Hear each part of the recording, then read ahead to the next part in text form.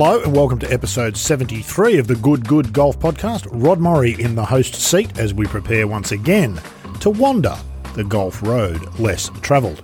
There's a few issues buzzing around the place this week. The PGA Tour's oddly named Player Impact Program, the most intriguing of them.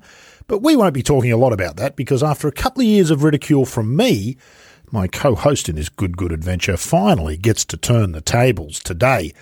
Adrian Logue has now ticked Barnbougle Dunes off his bucket list, and in a delicious example of it serves me right, he's actually now one up because he's seen the new short course there and I haven't. Mm-hmm. So while it's a rare occurrence, it seemed a good opportunity to have just the two of us on board today to talk about what I think is one of the game's truly special venues. Logue, welcome back. Looking forward to the chat about Barnbougle Dunes, which I suspect, despite the hype, you found lived up to expectations. It did live up to expectations. It's one of those places, isn't it, that you hear so much about it, but it actually delivers on that reputation. Yeah. It's the vibe, as they say in the castle.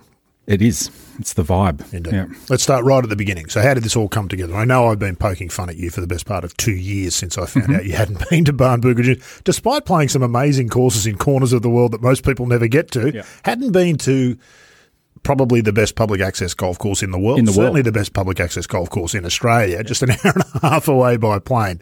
Tell us how this sort of unfolded and then maybe give us a little inkling of how the feelings were as you sort of arrived in Launceston and then you've got the drive up to Barnbougle. It's quite the pilgrimage, isn't it? Yeah, it is, yeah.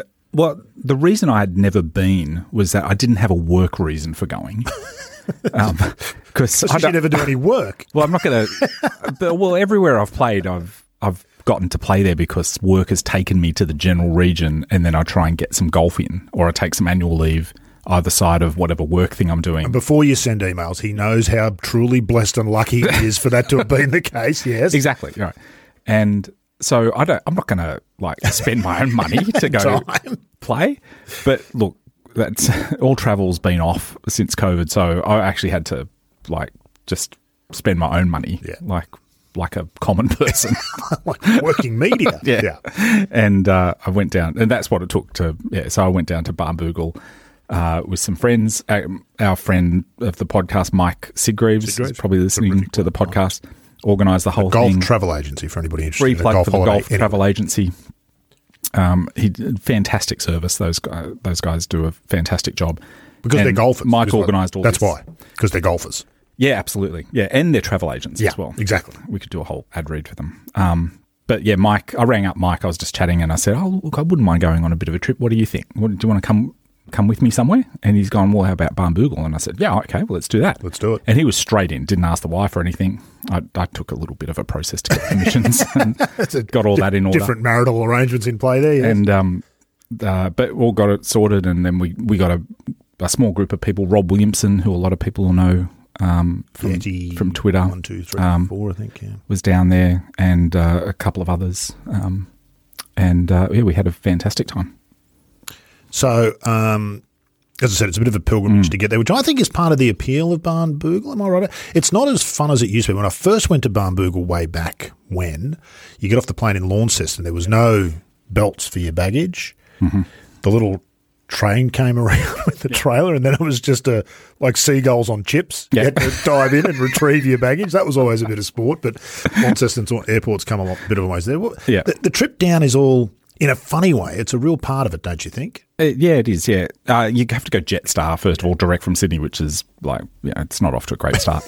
But Launceston's a pretty cool little airport. It's one of those ones where you just pull up next to the terminal and they've just parked the plane, literally just parked the plane somewhere near the terminal, and you get off. You pass all the people on the way out who are about to go and get on the plane once it's refueled to head straight back. Exactly. We've got a driver. I heard inside travel industry talk that Launceston's basically just out of rental cars. Yeah. It's a real problem. A lot of places in Australia at the moment. Yeah. You could pay, $300 a day for a Hyundai, a little boxy Hyundai or something.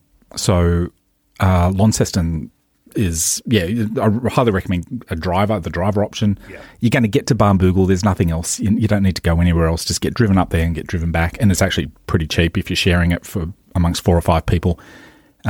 And that's what we did. And the countryside in Tasmania is beautiful, as everyone knows. But it's very distinctly Australian countryside, and it's quite remarkable. You don't actually strike that dunes land. You don't see any of it really until you enter the property at Barnbougle. On the property, that's exactly right. And then suddenly you're in a different... You're in Ireland. Yeah, well, Ireland or Scotland or something. And it's interesting, one of the comparisons, I think, between Lost Farm and Dunes is it's a little bit like Ireland versus Scotland, yes, I'd agree with those two courses. But yeah, it's an amazing, that little transformation where you just cross this boundary into that property and suddenly it's dunes land. Before we talk about some of the golf specifics, the stuff I reckon they get right at Barnbougle Dunes. Did you stay at the Dunes course? You did, didn't you? Yep. As opposed to Lost Farm. So there's two places you can stay with the two courses there. The little Brighton beach boxes, the clubhouse overlooking, all the stuff that no accountant would sign off on is what makes that so special, don't you reckon? That the appeal of Barnbougle isn't just the golf, it's all the stuff around it. It's very simple. The fences made out of driftwood and stuff that they've just found on the property. Yeah, they're good, aren't they? Yeah. Just fantastic. And they're little touches, but they really make a difference, I think. Yeah, just around the clubhouse there, they've got a few cement paths, which is, a little bit, it's kind of necessary. A nod to modern convenience there. But once you get it beyond the clubhouse, it's all the path situation at Barnbougle is pretty good, actually. Everybody's waiting to get the breakdown of the paths. But yeah, you just go between that little clubhouse and those, or I guess lodges or something you'd call them. Beach boxes, I think is what they... And we were actually lucky enough to be staying in a little villa up on the hill, which is hot tip. If fantastic. you get a chance to stay in the villas, go the villa. It's by far the best way to do it, Barnbougle, that's right. I think. And there's even more upmarket accommodation, I think, that's set out on the course, just left of the 9th, I think. Yes, it's an amazing little thing that's up on the hill. Glass cube, boxy things that look pretty nouveau and funky. Really remarkable looking. But the villas are set beautifully into the dune there. They're like these little bunkers, cement bunkers set into the dune, and they fit into the landscape really well. In fact, you can't see them almost until you get to them. If you turn around as you go down the first hole and look back, you can see them in the dune there, but apart from that, they're completely inconspicuous. That's right. I got a good photo of that with a rainbow was settled right on our villa. So looking back on it from the first. So that accommodation is great. One of the things from just an observation, I guess, we'd make is that there isn't enough accommodation, and I don't think they've got enough accommodation to fill all the tee times at the two courses. I'm not sure about it. Never thought they could do a bit better, I think, if they had more beds. There's quite a bit at Lost Farm, isn't there? Lost Farm's a much more modern sort of a structure. It's a much more formal brick structure, more like a sort of motel-style rooms, and you can understand why that's getting a lot more families and couples and things going there. Yeah, they've got the spa there. And that's exactly right. A very good restaurant. Oh, phenomenal restaurant. Two incredible wine cellars at each of the golf courses got an amazing wine cellar. Enough of all that. I only ask you about those things because to me, the golf is amazing. When you leave the place, it's all you can think about is the golf. But as you get a bit more distance from the trip, all those little things really, really do make... If Barnbougle was in the middle of a city surrounded by apartment towers, it wouldn't be anywhere near as special. It would still be the same amazing golf course. It wouldn't be anywhere near as special an experience. Yeah. Oh, and don't forget the food as well. The food in the Dunes clubhouse is just simple stuff, but really well done. The seafood chowder. I don't know. Did you have that when you were there, Rod? I'm not a seafood eater, so no. Oh, well, the seafood chowder was amazing. It's something quite special. Like that's that sort of thing that you associate like the turtle soup with the national or whatever it is. Yeah, exactly. The gelato where you do the luncheon. Yeah. The Shinnecock and NGLA one. That sort of thing. The seafood chowder should be the thing for Barnbougle. It's quite amazing. And then over at Lost Farm in the sports bar there, they have the pizzas, which are pretty good too. Oh, amazing. And it's kind of exactly what you want. It is exactly what you want. You're right. Yeah. Exactly. You want an $18 pizza, I think it is, and they make it there right there at the bar. You can watch them, put it in the thing, and they do that well. And I'm thinking back fondly on that after these stupid apple turnovers we just had before we had the podcast. Has had another bad commute to the studios today, and made worse by the fact that he bought a couple of apple turnovers and they were rubbish. Yeah, they were rubbish. Yeah. Anyway, but we're full of sugar and fat, so that's good. Yep. Let's talk about the golf. What were you expecting? I think I got what I was expecting. I've played a fair bit of links golf, and I've played Mornington and those ones as well. So I've got a sense of Australian links golf as well, and it delivers that. But it is clearly a level above anything else in Australia. firstly, the dunes land itself is probably the finest set of dunes I think I've seen anywhere in the world. Stunning, really stunning. Yeah. I mean, they're kind of the perfect size for golf. They're not your towering dunes of a Port Stewart or something, but they're also not your sort of flat, subtle dunes of a Scotland. They're you can play somewhere in them between. And over them and on them and up them and down them. They're completely versatile. They're exactly the right size. It is an amazing dunescape, and also the grass combination, like the grass climate combination there is just about as perfect, I think, as you can get in Australia. Mike Clayton says it's by far the best. Yeah. The contact between turf, ball and club at Barnbougle is unique in Australia, and it's by far the best that you can get anywhere in Australia. And if you come from Sydney, especially where you play on Kaikuyu, it's like playing golf on a different planet. It's interesting because Kaikuyu is perfect for Sydney. It's fabulous. It grows like a weed. It's green all year round. It's like a miracle grass, actually. The ball just doesn't run through it. But you can get it quite tight and firm if you really look after it. But, nonetheless, it's just really ideal for Sydney. But that fine fescue down there in Tasmania is just so perfectly suited for Tasmanian climate, and it's perfectly suited for golf. Yeah. So it's just a really good intersection of turf, climate and golf. And, of course, it's just fine fescue all the way from tee to green. Tee to green. They just mow the greens a bit shorter. And there's some sort of marram grass or something off to the sides, which is spectacular to look at. Yeah, running around through there. So let's talk about the golf itself. Let's talk about there's a lot to love. Okay, first things first. Did you have a preference between the Dunes course and the Lost Farm course? It's, of course, the great debate in both clubhouses for everyone who goes. I know. It's a silly one, but you can't help, can you? But try to compare them. I'm torn. I'm torn between two lovers, feeling like a fool. Sounding like one too. Yeah, I'm probably a Dunes man. I'm a Dunes man. The Dunes. Which did you play first? I played the Dunes first. I wonder if that has an impact. I played the Dunes before I played Lost Farm, and I wonder whether if you played Lost Farm first, you're naturally a farm fan. I think it could be that sort of a venue. Yeah, simple as that. They imprint on you. Maybe. That's right. There's distinctive differences between the two, and we did the match play thing where you play off, like as a group, we did it. Where you play off hole 1 versus hole 1, hole 2 versus hole 2. Nerd heaven. It was. It's fantastic. It was a particularly nerdy little session, that one. And we came out all square between the two, which I was really surprised at. I was looking for a very rare result in one of those. Yeah, I was looking for Dunes to win. But it does have this X factor, Dunes, which I think takes it over the top. It's got a lot more stuff happening in the fairways consistently. More spectacular stuff, I think. Yeah, it's more spectacular stuff. It's kind of 18 great holes as well. It's a real adventure. There's some shots where you can go to sleep a little bit on Lost Farm, but the Dunes is very engaging from a golf point of view on every single shot. You're fully engaged. You just look at it and your golf senses are locked in. Yeah. Right from the very first tee shot. Yeah. Where I think you were on the episode when Clates told us that they cut through that dune that you hit through on R5. Yeah, that dune used to go right across. And they interesting said, as a blind shot, wouldn't it? Yeah, we'll go down through here, and then 2 days later they came back, and Jason, I think the young bloke's name is, he just removed it, created the pathway through there, which when you've seen it is like, wow, that's amazing. Yeah, it's sort of fitting for the way that course is laid out. The routing at the Dunes is quite brilliant. I think it's brilliant too. I couldn't agree more. If you look at it phenomenal from an aerial, all of the holes are sort of facing in the same orientation. And you might say, well, that's a bit, you want holes facing in all directions.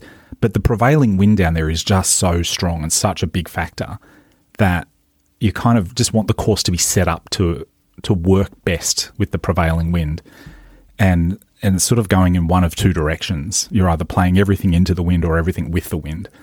And I don't know which is tougher, to be honest, because you get to a little hole like the 7th, which everybody knows, the 100-metre par 3. Shortest par 5 in Australia. Yeah, well, I hit a 4-irons, 100-metre hole. I hit a 4-iron into like a 5-club wind or something, and it was pin high, and I made a mess of it from there, of course, but downwind, I imagine that's even harder. Yeah, worse. Exactly. Much worse. Because you end up over the back. Yeah. Well, and what sort of shot do you play? It's nuts. It's an incredible hole. But that shot's typical of the way the Dunes really engages you on every single golf shot. There's more difficult shots on the Dunes, I think, like that one. and the shot into the 12th, the short par 4. Mm-hmm. We'll go through the holes a bit more. Yeah. What were the standout holes? We'll talk about some of the standout shots. What some of the standout holes did you feel on Dunes, and then some of the standout holes on the Lost Farm course? I mean, the Dunes has a lot of standout holes. The third is good. The fourth is all world. That the short par 4. The short par 4 with a massive bunker on the corner. Rob Williamson almost drove the green there. Actually, I've driven the green there. I don't hit it particularly long, but if you can just get it over that bunker, it'll bounce down and onto the ground. Everything feeds and rolls down to 4 feet, and then you miss the putt. That's how that works. I don't play it like that at all. I just out to the left. But that's a fabulous hole. The sixth is great, and then the seventh maybe the best par 3 in Australia. What do you think? Is there a better par 3 in Australia? Well, I haven't played all of Australia's great par 3s, but my goodness, it'd have to be up there in terms of engaging the golf brain. You're absolutely right. You could hit any number of clubs there in any number of different conditions, and even in still conditions, it's brutally difficult green to hit. Yeah. Brutally difficult golf hole, but incredibly exciting. Real excitement, real sense of achievement if you find the green there. Yeah. It's a completely legitimate shot to lay it up just short right of the green. Mm-hmm. Completely legitimate. In fact, it might be the smartest of all the shots to try and get it up and down. So, yeah, maybe the best par 3 in Australia. It's in the conversation. Yeah. Oh, look, fifth at Royal Melbourne West is not as good a hole from a golf point of view. Like it's long, pretty. It's very pretty. It's like stunning. It's set into a dune, and it's a very interesting green, and it's by far the best hole at almost every course in Australia if you plonked it anywhere in Australia, but it's just not as good a golf hole as the seventh at Barnbougle Dunes. It's a different sort of golf hole. Yeah, very different. Completely different. We're talking par 3s here. Yeah. The seventh at Barnbougle Dunes is probably a little bit more akin to the seventh at Royal Melbourne West. Yes. Little pinhole. Put it this way, nobody who's ever played the seventh at Barnbougle Dunes will ever forget it. You'll be able to picture that hole in your mind for the rest of your life, even if you only play it once. Yep, absolutely. It really is that remarkable. And that's really a theme for the whole course. The Dunes had no problem at all recalling every hole. Lost Farm had a lot more trouble recalling the holes. But yeah, I mean, continuing to go through, this is going to be boring for people who haven't played it, but for people who have played it. People like you used to be. Yeah, people who haven't played it, shame on you. You're now laughing at. Yeah. For people who have played it, you'll want to hear your favourite holes mentioned, I guess. The eighth is controversial. Great hole. Par 4.5. Yeah, it's a par 4.5. That, depending on the wind, of course, but that big gully you've got before the green, sensational, and the way that works up into the green. Did Rob Williamson show you Clates's tee off to the left? Yeah, we played Clayton's tee. Wow. So you walk off the eighth green to the left, and there's a flattened area which is obviously was a candidate for a tee. There's no pathway going off it up to the ninth fairway. No. So it doesn't work as a permanent tee. You'd never see them put markers there. I think I would never walk have back known it across was the there green. unless I'd been there with Mike Clayton. The team was got a name for. But it's a much better shot. It's a fabulous shot. You're hitting up a valley. It does. The tee shot of 9 actually is one of my favourites as well. I'm not sure that I'd necessarily the regular one. Yes. Yeah. Hitting up the valley like that is actually a little bit out of character with Dunes compared to Lost Farm. Like I think that's one of the key differences. Lost Farm hits along through a lot of the valleys, whereas Dunes, you can tell a lot of the magic of the routing at the Dunes is they found the best green sites and the best tee sites, and it's up to you to get from the tee to the green. And there's a lot of stuff that happens in between there. That's true. Yeah. Whereas the Dunes, Lost Farm, they've defined the path for you much more from tee to green. So there's a lot more formality to the way it's laid out at Lost Farm, which is less exciting a little bit, but visually more interesting in some ways. Lost Farm's very pretty. So beautiful golf course, Lost Farm. Beautiful golf course. Yeah. 8th, 9th. 10th is great green site. Possibly my favourite looking, that and 7 at Lost Farm, which just flows up the hill, which sounds ridiculous, but the green side, that's an amazing green side, I think, 7 at Lost Farm. But the Skyline green at 10 is just extraordinary. Back to the 9th at Dunes, that green's very notable as well for going from front to back as well. Very much. Yep. Sloping from front to back. And it's a rare piece of variety there. Almost every green, I was really struck, and I never got the hang of this, but I was really struck by both of the courses more than any links course I've ever been to before, how never aiming at the pin is the right thing to do. Oh, absolutely, yeah.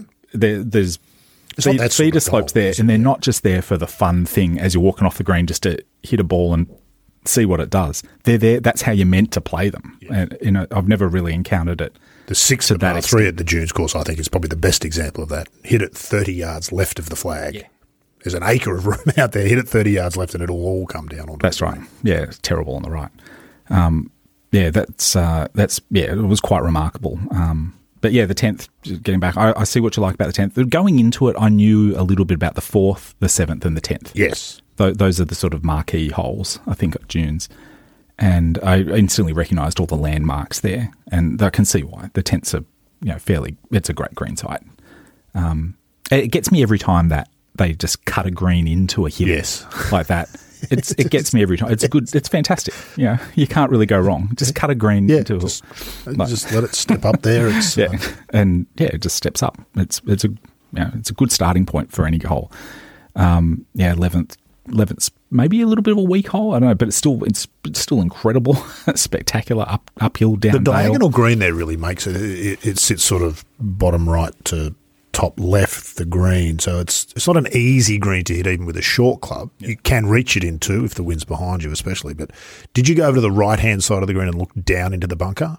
That bunker's spectacular. I've taken a few photos of that. If you're bunker. Afraid of heights, that's not a good place to be. It's brutal, that bunker that's sort of over the back right of that green. The back one. I was thinking the one that leads up to the front right there. There's a big chain of massive bunkers that reminded me a lot of the 4th at Royal Melbourne West. The big sort of the massive chain of bunkers that lead up to the front right of that green. It's noteworthy. All the holes there are pretty amazing. 12th is a very good short par 4, probably the most exposed part of the entire property on the green there. I never feel like it's actually drivable. No. The 12th, it is, but unlike 4, I've never stood on the tee there and thought, well, it's generally into the wind, I suppose. It's a very repelling sort of green as well. Everything about the entire hole is repellent. It's a real walk on eggshells. Yeah, it makes you feel uncomfortable. Find the fairway and just chip it down somewhere near the green and hope you get it up and down for 4. You look at the scorecard, you should be making 3 there occasionally, but you never think that's standing on the tee, I don't reckon. Yeah. The 13th, the par 3's got one of the best greens on the entire property. It's the Sitwell Park it's sort of tribute. Ridiculous. It is a steps crazy and stuff. I imagine every group, I've never been to the Dunes course without spending 20 minutes on that green, unless there's a group directly behind you. You spend 20 minutes on that green just for the fun of it, chipping and putting. That's fantastic. All imaginable hole locations. Just phenomenal. Yeah. And in the match play, try and think about that match play of that one versus 13 at Lost Farm, the most photographed hole at Lost Farm, the big thing that follows the valley, the long par 4 that follows the valley. Oh, right. Yeah. Which one do you give it to out of those two? Which is the better hole? I would give it to the 13th at the Dunes. The Dunes with the spectacular green, yeah. It's probably a better golf hole, the 13th. Mm-hmm. You've got me. Yeah. You're right. As a golf hole, it's sweeping right to left. If you can hit a draw off the tee, and then it's a pretty straightforward straight into the green, but it's a beautiful, spectacular. But I still think the 13th at the Dunes is so much fun. Yeah. I've never spent 20 minutes on the green at 13 at Lost Farm or any of the shots at Lost Farm wanting to have another go. That's fun, which is what golf needs more of. And the 13th at the Dunes is just pure fun. Yeah, it's really indicative of the differences between the two courses. I think you're right. So it's a good hole. So 14, there's that par 5. Just sort of gets you to the end of the property.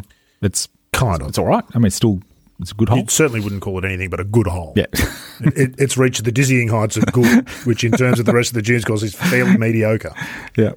15 spectacular, and we've got another little Mike Clayton secret to unlock there.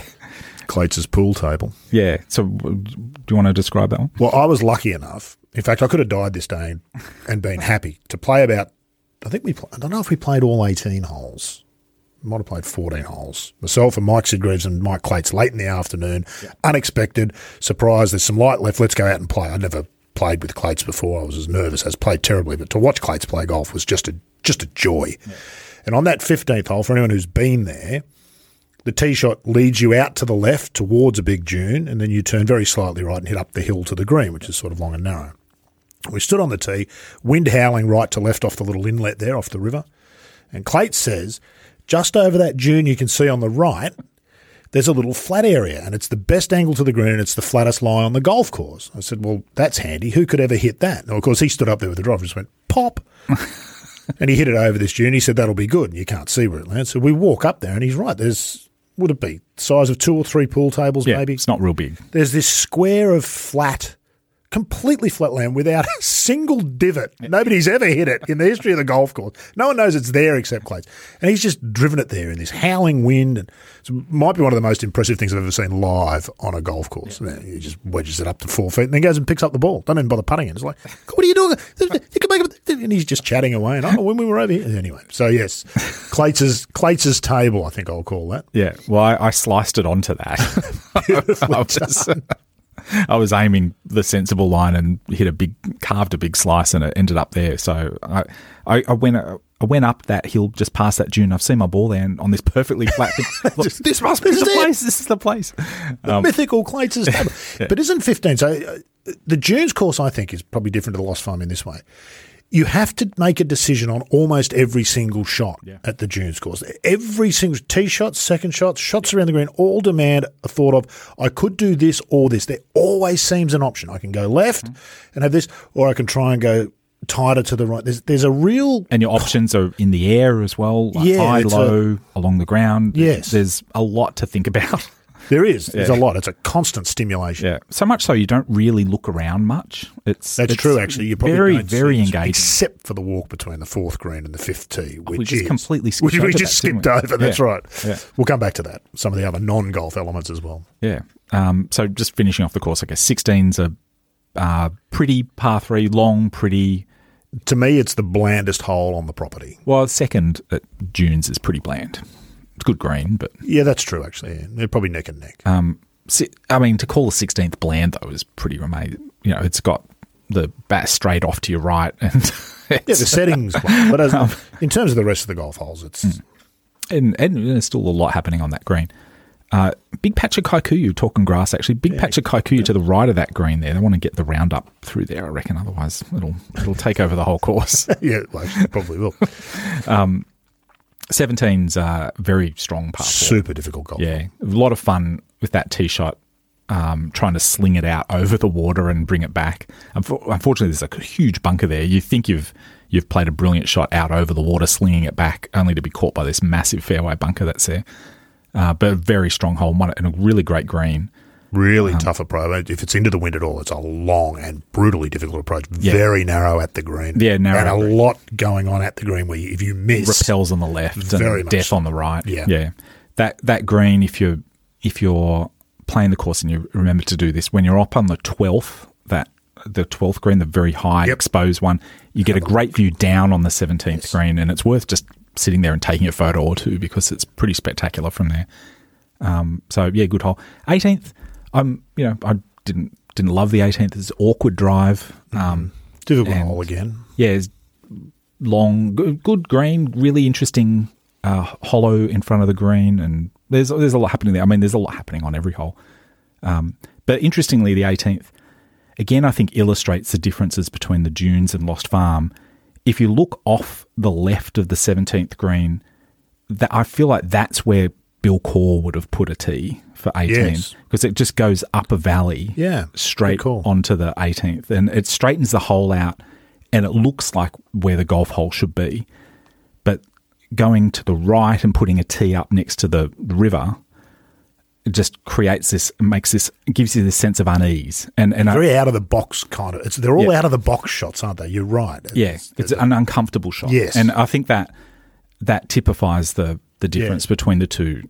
Dunes really actively makes you uncomfortable on every shot, whereas Lost Farm presents you with these beautiful avenues to hit up, and you can kind of get in as much trouble on either course. Everyone says Lost Farm's a lot wider, and probably objectively it is, but I found the dunes very wide as well.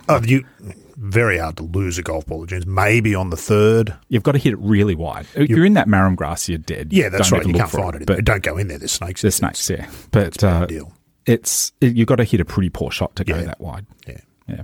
So, if I've got one criticism of the dunes, and it's a criticism of the whole property, the bunker rakes. Lord, yes. Okay. The paths have passed muster. The paths are rakes fine. Have they use come that up short. crushed granite for the paths in those heavy traffic areas. It's a good choice for it is. It's public. really about the only choice you could have there, truth be told, with the wind that they get through there. Yeah. It's got to be heavy enough not to blow away. It can wash away a little bit if it's in the wrong spot, but you can just sort of push it up and you can sort of... You can work with it. That's exactly right. You can work with it and mould it back into position. And it's good. It's nice to walk on. It gets compacted and stuff. It's pleasant enough to walk on. It's not too hard on the feet. It fits in with the landscape. Makes it. I actually quite like the sound of it underfoot. Sure. It sounds good. Yeah. But what's wrong with the rakes? Really getting into the path minutia. Yeah. The rakes are really light. And they've got these daggy plastic tines and stuff. You can make a case that you don't need rakes at all. I actually would make that exact case. I would get rid of them at Barnbougle Dunes everywhere on the property. You kind of maybe don't need them because the wind is so strong that after a little while, everybody's footprints are sort of whipped out of the sand anyway. You just play lift, drop it in the bunker if you want them, and there's no competitions. They don't have competitions. No, the courses aren't rated. No. They're effectively not rated. They're certainly not listed in GolfLink. But they're... they do have slope ratings if you want to look them up. They're pinned up on the pro shop there. But yeah, the sand is that very fine grained sand. Unfortunately, at dinner, Rob Williamson and Rob's wife Karen, who's a lovely lady. Yes. She came to dinner and we started talking about the rakes. I wonder what she's saying about you. Karen, if you're listening, I held back. She's not backing up for another crack with you. I held back a little bit. We were talking about rakes in general, and we were commenting on how good the rakes are at Concord. Of course, for the recent New South Wales Open. The rakes there are very good. Jesus, and yes. I held because I didn't want to seem like a weirdo, so I didn't reveal that I had a bunch of photos on my phone of rakes from Concord. So I held back. But yeah, Karen, I think, still thought that was a little bit weird, and she didn't come to dinner the next night. Okay, now I know this episode sounds like one giant ad for Barnbougle Dunes, but I promise you it isn't. The place really is that special. However, what I'm about to say about the Golf Society is an ad. As regular listeners know, the golfsociety.com.au are our network sponsors here at talkandgolf.com, and they also know that the Golf Society is Australia's leading online golf apparel concept store. Add to what they know the fact that the brands they stock at the Golf Society are the best in the business, everything from Hugo Boss and Ralph Lauren to Under Armour and G4 shoes. The other thing regular listeners know is that they get a 20% discount at the Golf Society, even off sale prices, when they use the code TG at checkout. So if you're a regular listener and you know all this and you haven't dropped into the Golf Society for a while, why don't you do so now? And if you're new here and this is all news to you, then you should also go and check out thegolfsociety.com.au, buy something, and when you check out, don't forget to use the code TG to get 20% off no matter what it is that you buy. All that at thegolfsociety.com.au. Now back to Barnbougle Dunes. So you stayed over at the Dunes and you get the shuttle bus over. If anyone's not been there, this is not paid for by Barnbougle Dunes, by the way, any of this. This comes back to this point. I think it's an important facility, Barnbougle Dunes, because of what it offers as a public facility. Yep. It really is quite extraordinary. It's less than $100 a day US to play all day at either course. Less than $100 a day. And we are talking truly world-class golf courses. Yeah, we really are. Yeah. I mean, I think in the most recent Golf Australia rankings, Dunes was number 2 in Australia. Lost Farm was number 3. Yeah. Like that's... Yeah. You could argue the toss about that with the courses that surround it, but you can't argue that they don't deserve to be in the conversation. They absolutely do. And the experience they offer is really quite extraordinary. Yeah. You almost can't have a bad golf course there with... I'm not saying it'd be easy to give me a piece of land and I could make something good. Yeah. But it's just off to such a great start with the land. You know, you compare it to, Kingston Heath or something, and you wonder, how does Kingston Heath even have a look in? But it does. Which speaks to its testament to the extraordinary property that Kingston Heath is. Absolutely, and many people would say, Kingston Heath is better than either of those courses, but. It's a toss-up, which is... A lot of things are attached to that too, aren't there? There's memories of Kingston Heath as a tournament venue, and there's a lot of things going on with a club versus a public access facility like Barnbougle Dunes. Yeah, I think so. And but it is still golf. They're still both golf, but they're so different. They're completely different, yeah. But then they do play quite similar. Like the principles of like the type of shot making you're doing at Kingston Heath or Royal Melbourne is kind of similar to a Dunes or Lost Farm. But it's odd that Dunes and Lost Farm is off to such a head start with that amazing piece of land, and then you put world-class architects in the mix, and it just can't help but be an amazing facility. But is it the sort of place you'd want to play every day? It'd be like having a roast dinner every night for dinner, wouldn't it? It's a bit much. Yeah, maybe. And look, and I suppose as in a business sense, this was always the issue for Barnbougle Dunes and then eventually Lost Farm. You kind of need to keep adding to it to keep people coming back. I think Barnbougle Dunes opened in 2004, if I'm not mistaken. Something like that, yep. And it made a huge splash, obviously, and we still talk about it with great reverence today, as we should. But in reality, I haven't been there for 3 years. And I'd say it's probably been an average of 3 to 4 years between each of my visits. I think I've been there 4 or 5 times now, so 3 to 4 years between each visit. And that's an issue for a business. How do they draw that return business? There's not enough local golf to keep that facility going. And so that's a difficult question. How do you try to get people back each year? And clearly, they work as a business, the two courses together. I think the addition of Lost Farm has really kind of created that. But I suspect that they've probably got thoughts of a third course now, just in terms of time. You'd never get bored with it, but you're right. Might be Barnbougle Dunes especially is too much stimulation for a daily golf course experience. I think there's just too much going on. It's incredibly exciting and extra. And you'd say you could happily play there every day for the rest of your life, and you could. But my goodness, you'd be a bit overstimulated. You'd be a bit of a basket case. Compare that to St Andrews, because again, I do get a bit of a St Andrews vibe from the Dunes, just because of that golf aspect, the way it engages you on every shot. But the aesthetic is different, but it engages you on every shot. And there's so many pathways to the green. Yes. And there's so much to discover as well, like Clayton's pool table. Yeah. There's so many little things like that to discover, and lines that you can take in and everything. So it really gives you this St Andrews vibe. But St Andrews is much more playable every day. It's much more subtle. Yeah, there's you could just wander around uncovering the shades of grey at St Andrews on a daily basis for years, whereas Dunes, you can't just wander around passively sort of experiencing it. It is kind of in your face in lots and lots of ways. So let's go over across to Lost Farm. Having played the Dunes, did you have any expectations about Lost Farm? Did you think it was going to be more of the same?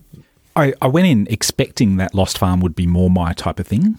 I was very impressed with the Dunes, but I've always been thinking I'm probably going to like Lost Farm You're better. a Bill Core guy? Well, it's actually the first core Crenshaw I've played, because there's no that'd be the only one I've played too, actually. And it's not a Crenshaw, it's just Bill Core. Oh, right. I don't think it's got a Crenshaw. Okay. Because it's the only one in Australia, and I haven't played any overseas, so it's the only one I played. So I was intrigued by that. The idea that it has more width, I thought was probably more my type of thing. Certainly standing on the first tee, you would imagine so. The first fairway is nearly 100 metres wide, I think, left to right. My mate Coxie missed it. Yeah, someone in the group missed it by a long way, actually, out in the practice fairway. Yeah, the practice fairway. I won't mention who it was. Good on you, Mike. No, it wasn't Mike. But yeah, that's a very, very wide fairway. It's a real handshake hole, actually, isn't it? But wonderful way to start. It is a great way to start. Not dissimilar to the old course, actually. Yeah. Just this giant expanse of planet to hit at. Yeah, just have at it and just enjoy the walk for that first very little much bit. So. That's, it's not without strategy. There's this great anticipation. Yep. I love a good first hole walk. And they both open with par fives, both the Dunes course and the Dunes. The Dunes course not dissimilar. No, plenty of room to drive it up there on your wide, first shot of the day, and plenty of room to lay it up, and lots of space to hit it up near the green. Yeah, and you can plenty of ways to stuff it up near the green. I probably won't go through hole by hole on Lost Farm, because I actually don't remember them all perfectly. But it is a good start. The third hole was a bit of a standout, a short par four there with a big bunker in the front. I birdied that as well, so it's of course you remember it. Yeah. The fourth is a lovely little par three, and it again has a Clayton's tee on the back right of the green. Oh, yeah. For the fifth. Yeah, the fourth is sort of like the Lost Farms version of the seventh, I guess, isn't it? It's nowhere near as difficult. No. It's a far more inviting It's shot. more accepting, whereas very much. the dunes is You repelling. can almost chip it down there. Yeah. You carry the little bunker that's on the fairway. You can just chip it down and it'll run down. And Yep. The fifth, obviously, is a very dramatic par four. So the rumour is that Adam Scott drove it around that sand dune on the green, which is a staggering. If you've been to the Lost Farm in Adelaide, that's a staggering thing to consider. Yeah, on or near the green. Yeah. Yeah. It's a very, very strong hole. It might be index 1, actually, at Lost Farm. There's about 7 or 8 of my golf balls on that dune on the right of it. Yeah. Just from the last trip there. Forget about the previous ones. Yeah. Yeah. Not a good hole for a cutter. You've got to take some unusual lines. So, yeah, and that's probably the first of those where you've got to really go a lot further right than you think, but not too far right. 6, a very sort of an unorthodox little par 3, isn't it? It's a strange little sort of... It's a great green. It's fantastic green. It's just awkward and odd. Big and half-pipe orthodox. green. I really enjoyed that. Seventh's the hole with a big hump in the middle of the fairway, I think. Is that right? Yes. It might be the 5th green I'm thinking of that runs up the hill. That flows up the hill. Oh, yes, you are. Yes. Yeah, the 5th green. And that is worth the price of admission alone to me. That's the most stunning green I think I've ever stood on, walked on, putted on. It's just an extraordinary... I don't know who... They're not that dramatic, the steps in it, but it does flow very nicely. It's beautiful to look at. From the fairway you look at it, and from the green you look back down the green. It's like a reverse waterfall. It's magnificent. That green you could play as a little par 3 from the from Barnbougle dunes across the river on the 15th tee. Yes, 15th tee you get a clear view of that 5th green. So have a look at that if you go down there. I think that's worth. It really is a thing of beauty though. That green. Whether it's just me, but the very moment I saw that, it was like, wow! I've just never seen anything that comes close to that. It's kind of like the 10th, but better. Yeah, 10th on the dunes course. Yeah, I putted straight at the hole like an idiot.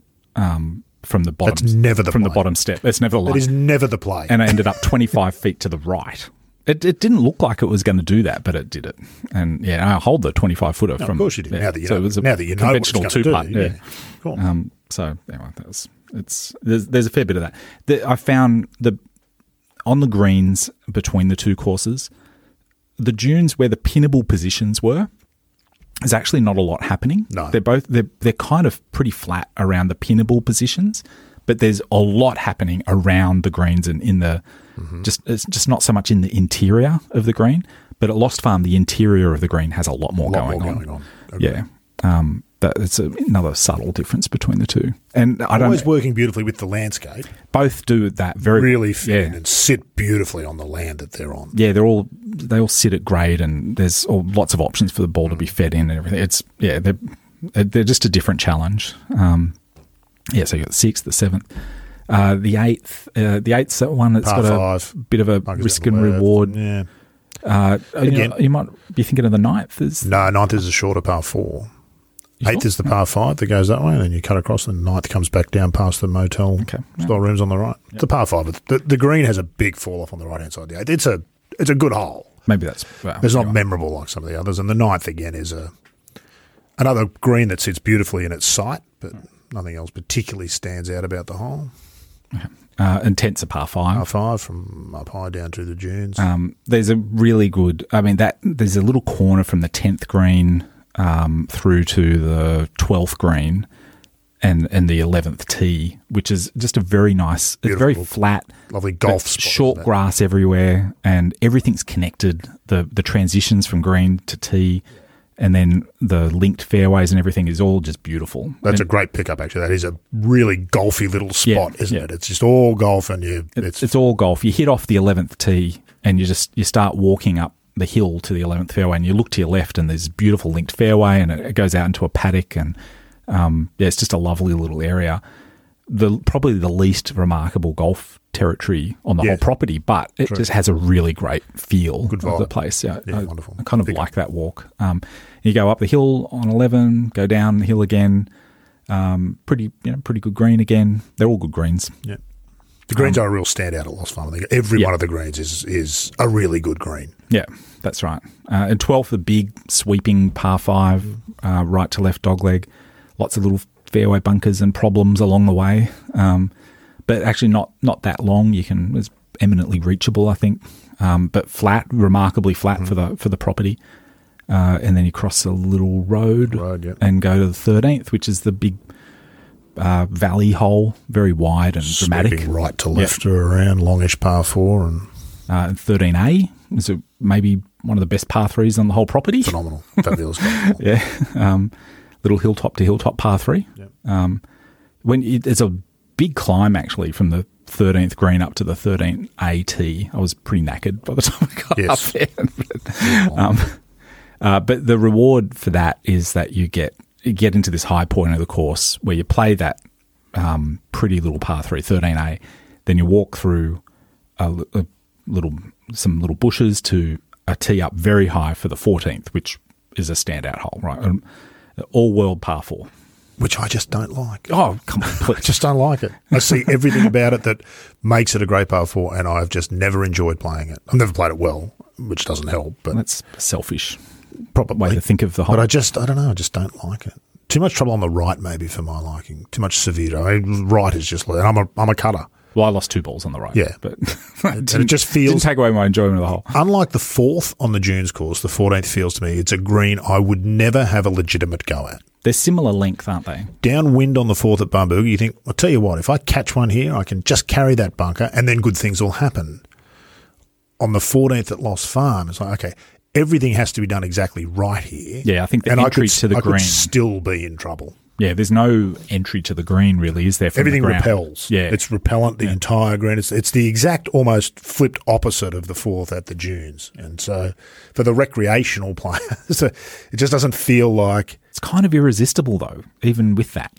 Well, partly because there's not really an alternative. So you can hit 2-iron out to the left, and then you're left with a brutally difficult 3/4 wedge-ish sort of shot with everything in front of you is just a steep hill that if you don't carry it on the green and stop it, it's dead. It's everything about it's difficult. It's a really difficult hole.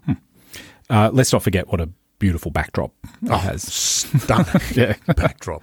Although not a patch on the next, the 15th, the par 3 down the hill. Yeah, the par 3 down the hill is great. With the clubhouse on the left and the floor-to-ceiling glass in the restaurant, it's just... Yeah, that is amazing. I wanted to go to the restaurant during the day, actually, to see what that view was like. Yeah, from the other side looking out. Yeah. Fabulous. I didn't get to do that. But it's, the 15th's a pretty good par 3 down the hill there.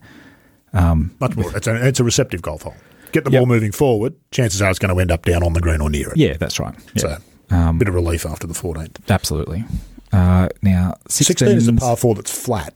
Yes. But it has some really intricate and clever bunkering to keep it interesting. It's a very flat piece of ground, but it's actually quite an interesting golf hole with a fairly flat green at the other end, but there's enough going on to make it interesting to putt. Yeah, decent cover on the fairway bunker on the left, and then a narrow sort of entrance to the green. You've got to do a bit of, there's a bit to think about that. And then 17 is just an incredibly difficult par 3 up the hill.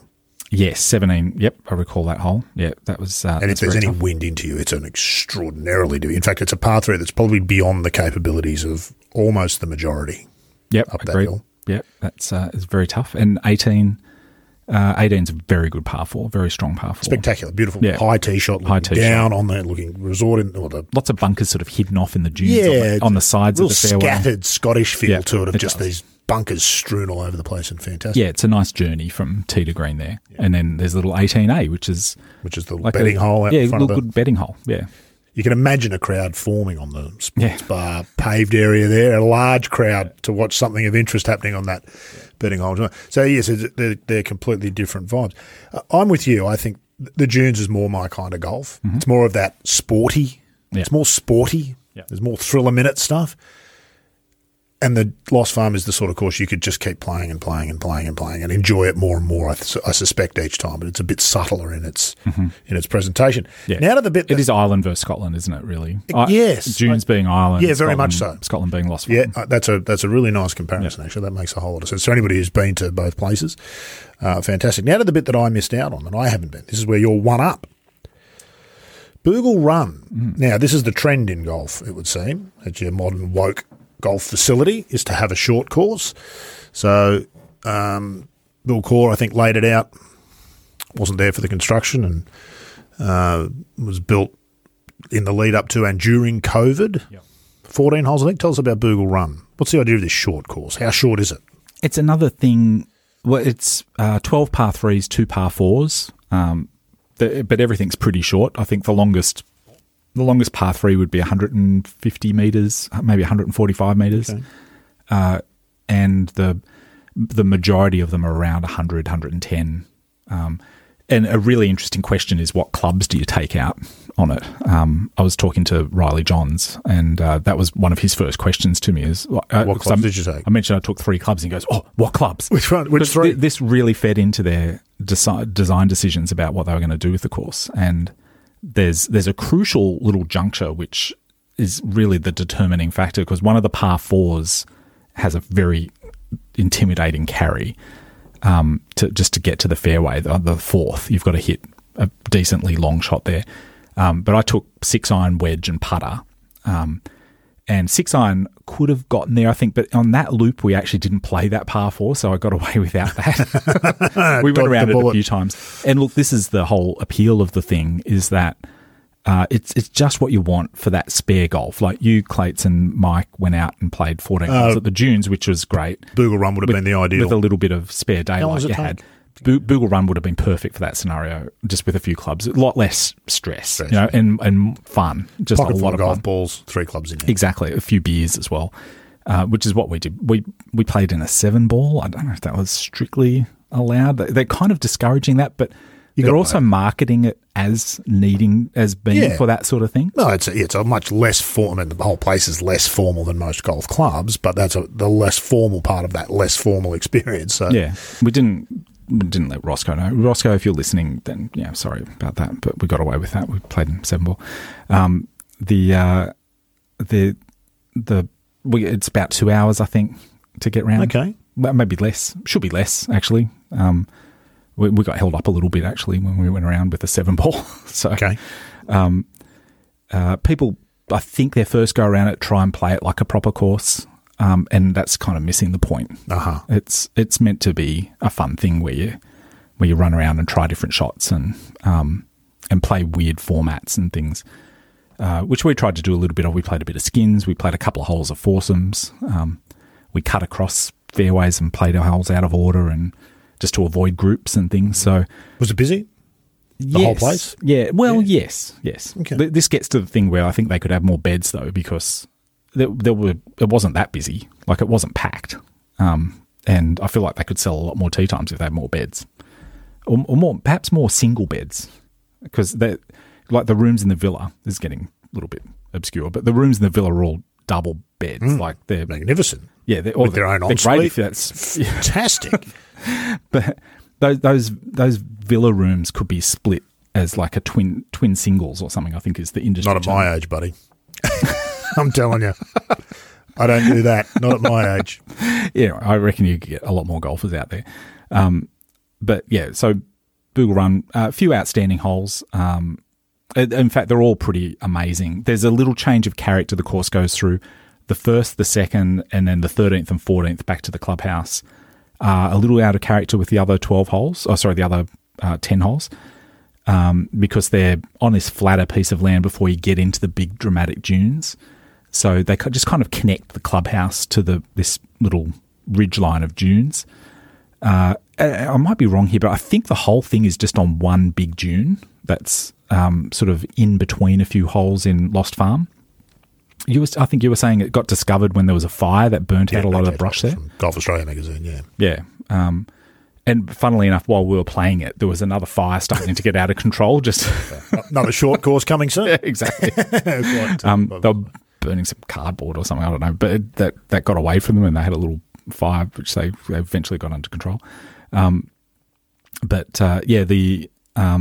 You go sort of along one side of this big ridge or this big dune and then come back along the other side. So every penalty seems to be like a big cliff on the right of most of the holes, but that is used in different ways on every hole, and it's extremely interesting. And there's another Sitwell Park type of green there. The third is this little up par 3 with a really dramatic green. The fourth, as I said, is a par 4 with a very difficult carry off the tee. Interesting ring of bunkers that you can try and carry to get a better shot into the green, and then a green with a bunker in the middle, but you can not in the middle of the green, but in the front middle, and but with feeder slopes either side of it. So regardless of what line you take off the tee, you've got some sort of interesting shot that you can play in there. There's a par 3 which is very puttable from the tee, which is a fun little interlude. And there's a par 3 towards the end. I think it is the 10th. I might be wrong there. It might be the 9th, which has an amazing reveal. You come off at a green and then you look to your left, and just in case, just come off the green, look to your left. You'll be amazed. you'll see what it means. But it's another one which has an incredible sort of feeder slope. It's like a punch bowl in a big punch bowl, and I think it's designed to be able to feed the ball along this ridge line. You could putt it off the tee, but it's a long hole. It's like 150 metres, be a big putt. But it's not quite working at the moment. The grass still has to come in. I think it needs a season for everything to work right. Yeah, very new. In March, I think so. Yeah, and they probably want to come back and have another look at it now that it's all been grassed and that it's in play. They'll probably want to tweak a few things, I think. But yeah, it's spectacular. It's just exactly what you want. So that's all the golf nerdy stuff, which we haven't done for a while, actually, on Good. In fairness, we haven't done much in the way of architecture and stuff. We've been talking about bigger issues like public golf and gender stuff and all those sorts of things. I think Barnbougle's important in all of those other ways as well. What's your take on sort of the role it then plays in the Australian golf landscape? We're a nation of golfers who I think are too addicted to formal competition golf. Mm. And that seems to bleed into every aspect of the game in so many ways, at clubs, around, the culture at a lot of clubs, the game being very formal and very formulaic, very sort of dictated. Barnbougle feels to me like the example that if golf generally was to follow a bit more, the game would be in a better place. Am I making sense with that? Yeah, well, I don't think anybody scores at Barnbougle, do they? It's just I could not tell you what I've ever shot at Barnbougle. No, I don't. And if I did, it would be meaningless because there's lost balls in there. There's all sorts of stuff that you just... Something happens at some point to ruin your score so badly that it becomes a bit of a farce. But then you can give up on it and just get on with enjoying golf, exactly. in fact. Exactly. And it might not be lost balls. It might be like you get to the 7th and you just can't. You go 5 times trying to putt it up the hill and you don't get it on the green. And it just doesn't feel right to be even bothering to score at that point. Now, it's a fabulous place to play match play. Yeah. That it is magnificent for that. Yeah, it really is, yeah. Yeah, I can see that. And you'd be holding everything up, I think, if you try to hole out on every hole. God, just don't. Yeah. just don't. So it isn't – it just – I know that sounds like a woke sort of attitude to take, but it really doesn't – I think most people's reaction would be to not score. So I've met, I think, one person who doesn't like it, didn't like it, didn't like the whole experience at Barnbougle Dunes. Yeah, very low marker, long-time low-figure player, like scratch 1, 2. In fact, got upset at one point because he got out to 2 for the first time in 20-something years. So a good player and a pennant player, and just didn't like it. Didn't like the nature of the course. I'm not sure that it's for everybody, but I feel as though if everybody went to experience it, they'd have a better understanding of some of the elements that you see in golf in Scotland and Ireland, where people take the game a lot less seriously than we do here in Australia. Mm. Yeah, that could be the case. It gives all Australian golfers a cheap way to experience that lobotomy that you get when you come back to your home course and forget everything that you've learned. We've got that opportunity here to give club golfers and committee members the opportunity to learn what it's like to play fun links golf, where fun is the objective. Yes, maybe that's what it is. I mean, the informality of the place generally really does. You can go to resort courses in Queensland that have got a resorty feel, but there's almost a formal fun factor. You're here to have fun. Yeah. Barnbougle Dunes and Lost Farm, to me, both inspire you to just have fun. You stand at that 13th green on the Dunes course, and I can't imagine any golfer not spending 15 minutes there if they could, just chipping and putting and watching the ball on the ground, doing fun things. And it's not putt-putt golf. It's not carnival golf where you putt through the clown's mouth. It's a really interesting test of whether you can read slopes and speed and trajectory and get all those things right. Yep. It's a very... We actually had that experience with Mike and I went out for a quick 9 holes before we had to get the plane back. We played that back 9 at Dunes. We got to 13 and we joined up with a bloke who was he's not a club golfer. He was just, his wife was over at the spa and he was like, I'm just going to play some golf. This place looks amazing. And he was a pretty good golfer. If he had a handicap, he would have been off, 12, 13, something like that. And we got to the 13th. Mike and I, as we're walking off the green, we started hitting putts.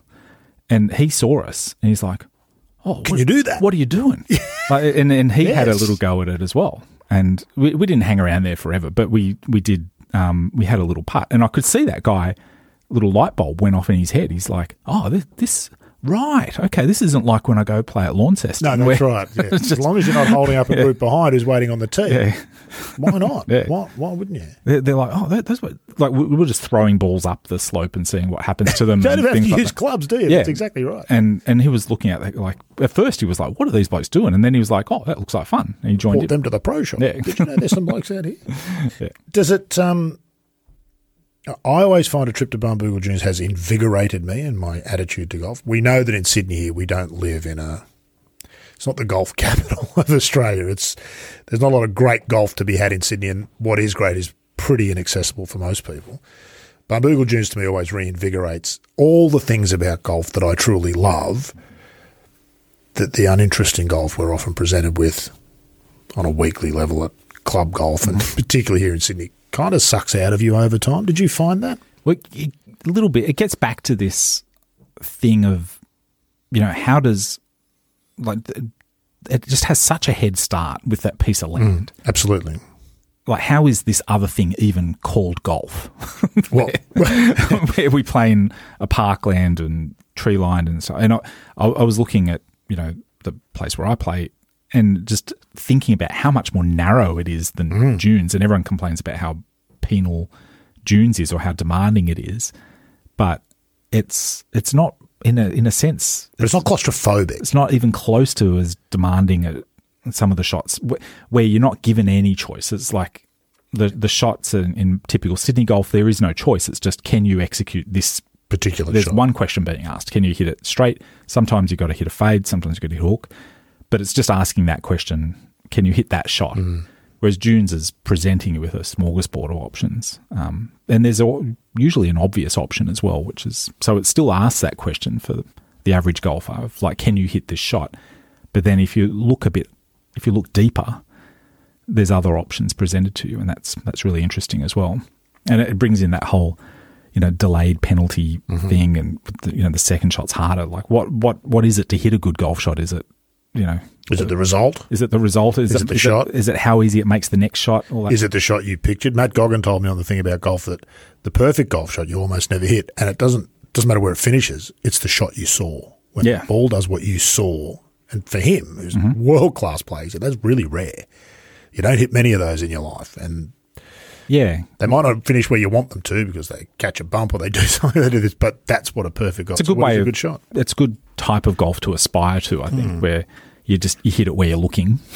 It's an unfair sort of a comparison. But when's the last time you walked off your own golf course into the clubhouse full of excitement and chatter, where people are talking over each other about the experiences you've just had on the course, the holes you've just played, that whole match play thing? Yeah.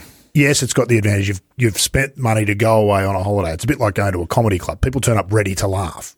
The comedian's got a head start. They've come there expecting to laugh. You've kind of got to be bad not to get a response. They're rooting for you. Yeah. That's right. So it's got a bit of that about it. But in fairness, it ignites all those things about golf, I think, which are the reasons why you fall in love with it. I played golf for a number of years before I went to Scotland.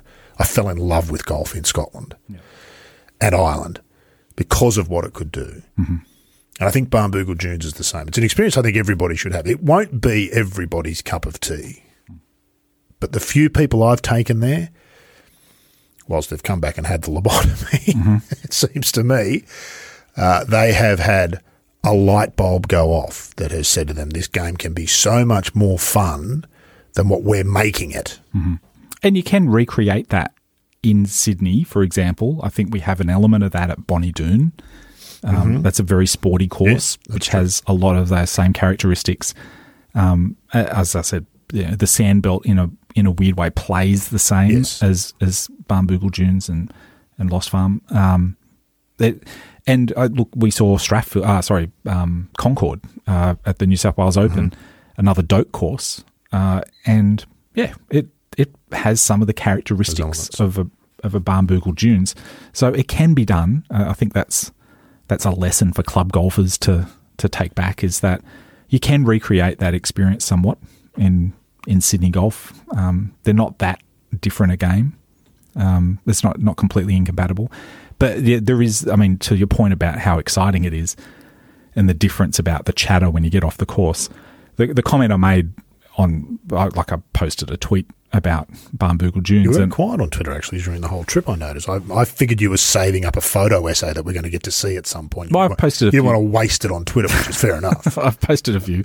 But the comment, I wanted to think of a comment that sums up the place. And the comment I think is, there's some courses where you play them and you've wanted to play them for a long time, and you get it done and you think, good, I've played it now. Tick. But there's other courses, and I've put very few in this category. There's other courses where you have all that expectation and then you play them and you're immediately scheming about how to get back out there and play them again.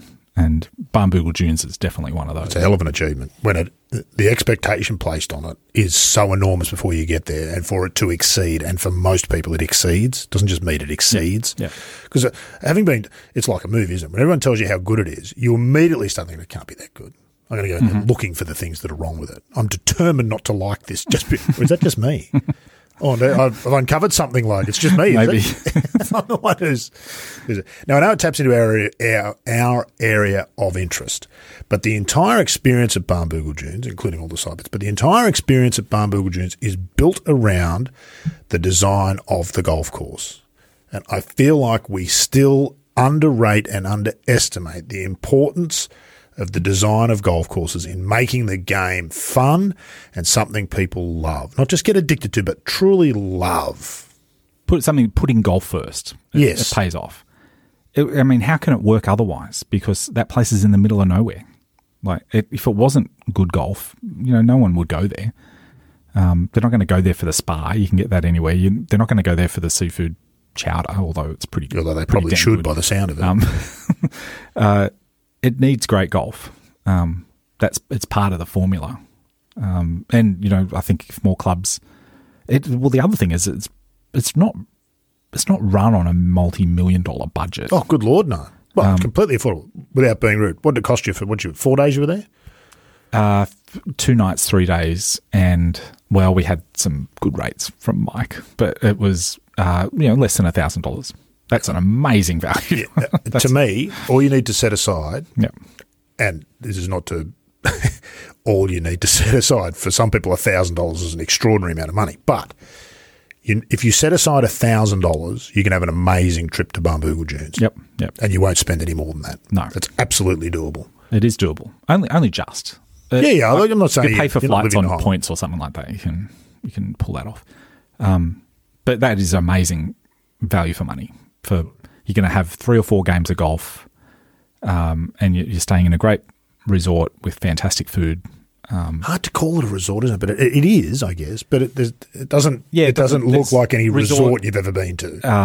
No pools. Conjures images of pools and sunshine. The weather is a whole other thing which we haven't really talked about. But you actually kind of want it to be bad weather for at least 1 or 2 of the days. You need that. You need to come home with that battle scar, don't you? To be able to say, I played Barnbougle when it blew. For sure. And people might have seen on Twitter from our trip, Rob Williamson posted a photo of him playing the 7th at Barnbougle Dunes into what looked like, on Twitter, like a ridiculous wind. But I was there. It wasn't that bad, but it looked ridiculous on Rob's post. But there's something weirdly comforting about that wind. And it's not relentless. Like you dip down into hollows and you get this bit of relief, and it can feel quiet when you're in a hollow, and then you come up to an exposed area and you start getting assaulted again by the rain, and you come away, your face gets sort of red and ruddy because I think the salt water's whipping off Bass Strait or something, and it's but there's something comforting about it. It's not, you're not really getting drenched. You're just getting. Don't think I've ever had rain at Barnbougle. I don't remember. Yeah. Oh, actually once, and luckily it I was reckon you could get drenched there. There's just probably on the people fourth listening to green, this and we thing ducked into so- the little hut there behind the fourth green. And Reg's hut. Or Reg's something. hut, and we just rode it out in there. It was 25 minutes, it pelted down, and then it was gone. Yeah. And you kind of, if it's blowing strong wind, it strangely sort of dries you out. And then there's a fantastic fireplace in the Dunes Clubhouse. Yes. They get everything right, I think, Yeah. Barnbougle, by doing it the way an accountant would never tell you to do it. Yeah. That's how they've managed to do it all right. It's fantastic. Well, the brief for the clubhouse there at the Dunes, the conference bit has been added on since, but the brief for the clubhouse was, Richard Sattler said to the architect, if this whole golf thing goes belly up, I want to live in this. Yeah. So it's a house. Yeah, it's perfect for that too. And you it's can tell. absolutely ideal for it. Yeah. It's oddly set away from the water, but in a way that's sensible. It doesn't seem right to stick it on the beach there. No, and the temptation would have been to have put all of the beach boxes up on the dune to the left of the ninth, overlooking the water. Yeah, and it would have ruined the entire thing. Yeah. Quite a brave development in a lot of ways, and I'm glad it's been successful in as much as it's proved that.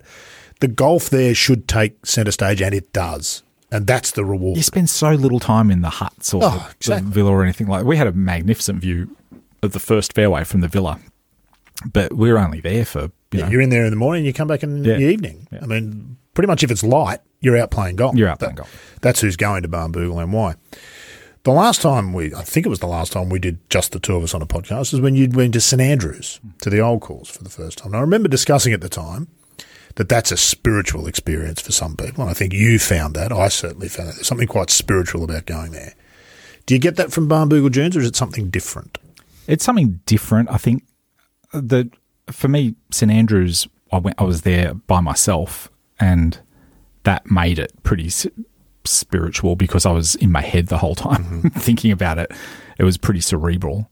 And I still met people along the way, but that added to the intensity of it, actually. There's such a history. Meeting strangers and interacting with them and stuff. And fellow travellers on a journey. Doing things. There was something very intense about that, and it was very kind of emotional, that whole thing.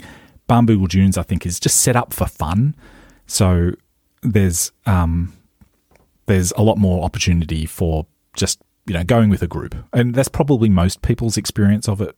I think so, yeah. Going in a group. Yeah, I've never been by myself. Yeah. So, it's a lot of fun to do as a group, and that certainly doesn't make it a spiritual thing. It makes it a really fun and memorable thing. It is different. Yeah. It's invigorating, isn't it? Yeah. And lastly, how'd you feel after walking 36, 54 holes a day for 3? Because you can't help it. You go out and play. That's what you do. If there's light, you play. That's what you do. It's why you're there. You can feel it when you come home. Have you aged? Yeah, I have. Yeah, you're older than you thought. Sore all over. Yeah, it's a lot of golf to play. I don't know how tour pros actually go out and play. That's a lot of golf tour pros play every week. Well, because they do it every week. Yeah. They are incredibly golf fit. Yeah. And even the likes of John Daly, who's a great physical specimen, is incredibly golf fit. He'll walk you into the ground. Craig Parry would walk you into the ground. It's a thing, isn't it? Golf fit. Yeah. So I'm not golf fit, but I've been, in my defence, I've been through a period of intense. I've been working quite hard, Rod. I actually know that you have. Yeah. For the first time since I've known you, you really have been working quite hard. It's quite a transition to be hunched over the desk. That must be quite confronting for you. Yeah. Just to actually suddenly go and play 36 holes a day. And it's it's not an easy walk, but it's I'm very tired. I've had a very good sleep on Sunday. And just to finish up, are you scheming to get back? Absolutely. Already? Yeah, I'd like to make this every year thing. Yeah. Yeah. One of the great things actually is above that fireplace where everybody leaves their annual trophies, all the golf trip. There's a whole bunch of people who go back every year. That's exactly right. And they keep all those. And there's some fabulous ones there. Is there a tree branch with a ball embedded in it? Maybe. If I recall. There's a lot of exotic. There's some very exotic looking trophies there. There's one trophy, I think, which features a picture of Princess Diana. Ooh, I don't know what that's for. There you go. Yeah, there's a femur bone there. Which, fair enough. Yeah. Been good to chat, Logue. I'm glad you've finally been to Barnbougle Dunes, and you may have inspired me. I think I'm going to have to go back at some point. In fact, we should take the podcast down there at some point. Let's do that. Yeah. Whether some listeners want to come. Or we did a state of the game golf course architecture in there with Clates, which was just, if you're into that sort of thing, what a way to experience Barnbougle Dunes in the company of Mike Clayton, to just walk and talk and listen. And in fact, the one mistake we made in hindsight, we should have just had a course walk one afternoon with Clayton. Just left the clubs and all 18 of them, I think it was 15 or 18 of them, just go out and walk the course and just ask Clates questions. And you don't have to. You can let Clates talk. He'll always have a story to tell you. In fact, if memory serves, the 18th at the Dunes course was going to be the original 10th. It was going to go out from the clubhouse in the opposite direction. Oh, in that direction. Ah. And I think it was Mike Kaiser who said, no. That's got to be the 18th coming back in this They got it right. Yeah, Clates talked about it in that podcast that we recorded down there on that architecture. But anyway, we'll definitely get back to Barnbougle Dunes. Thank you for that, Logue. I'm glad you've been now. I feel better about things. Yeah, no, I'm better by, it was a hole in my golfing heart, which has been filled. Bucket list item ticked. Well done. Big week for all of us. Episode 73, done and dusted. If you're still with us, you too have a sickness. We'll be back next week to do it all again on episode 74 of the Good Golf Podcast.